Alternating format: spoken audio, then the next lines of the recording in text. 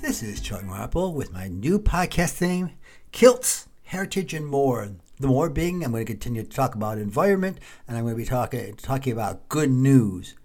We don't need to hear all the bad news anymore. It's time for some uplifting, because the news out there is become far too depressing, and we're not going to do anything about it except be frustrated. And I'm tired of frustrations. I want us to be happy. I want to have that new relationship with my listeners and bring new listeners aboard. So, that said, one little glitch on this is that when you see the new picture that shows me in my kilt and shirt and all that, is that still the words "We the People for Democracy" are across it, but I'm working on getting rid of that. By the end of the week, I hope to have that gone. I'd like to welcome you all, and hopefully we'll have some new listeners as we explore these things. I'm very much studying and enjoying the wearing of a kilt. I never thought it would be comfortable. I thought it'd be odd. I thought people stare at me and everything. It's not happening. In fact, I enjoyed wearing my new kilt so much and the few times out already and getting smiles and compliment that I ordered 2 utility kilts that I can wear on a regular basis and work around in the house and wear around the house, and another premium kilt, more of a dress kilt, a couple steps above my first kilt. And one of the interesting things on there, Barry suggested to me out of Affordable Kilts, who I would totally recommend if you want to get into kilts at a reasonable price for high quality, a group called Real Men Wear Kilts. And as I've got into it and found out there's over 20,000 members, I realized there was something I could do to make my life more full as I experience this. And they have something called Clanlords. And what you do is you get accepted by the king and queen of this group.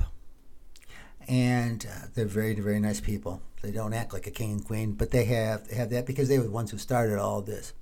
And if you're accepted, then there's a series of procedures on there, and you can become a clanlord of a specific area. And I met their criteria, and they gave me the honor of being a clanlord of Columbus, Georgia, in the area.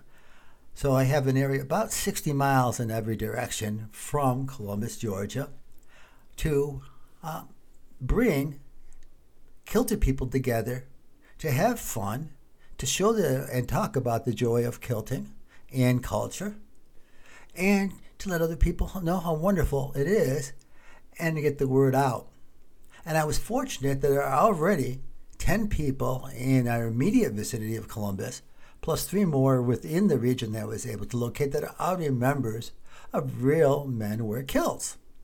So I was able to do that, and we have a wonderful, wonderful father and daughter who set up logos. And they asked me online about this, some things about Columbus. I said, well, Georgia's the peach state, so peaches. I said, we have a river walk, but we also have whitewater rafting, and we have a hockey team here called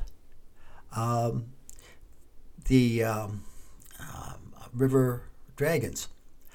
And so they put that together, and they made the most wonderful, wonderful logo for us that you will see on my website now. And it's fantastic. And I'm going to be very shortly getting together with the people who are willing to get together from the area, and we'll meet and start doing just that. And wearing a kilt in public, and maybe we'll get more people to do it because it is a very comfortable form. So I just wanted to bring this to your attention. There's going to be more. I'm hoping to get Merritt to come back and talk about some of the things she's doing in the environment that's good news, and some other people who are doing good things, not just locally, not just statewide, not just nationwide, but worldwide. As I see things and hear about things, I'll bring them for interviews if I can. I'll bring in them, and we'll be discussing them anyways. So we'll have, there'll be one with Karen, a co-hosted one that you'll have the video of too, coming soon.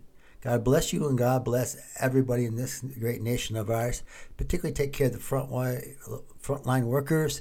God bless our troops wherever they are. Have a great day. It's football day.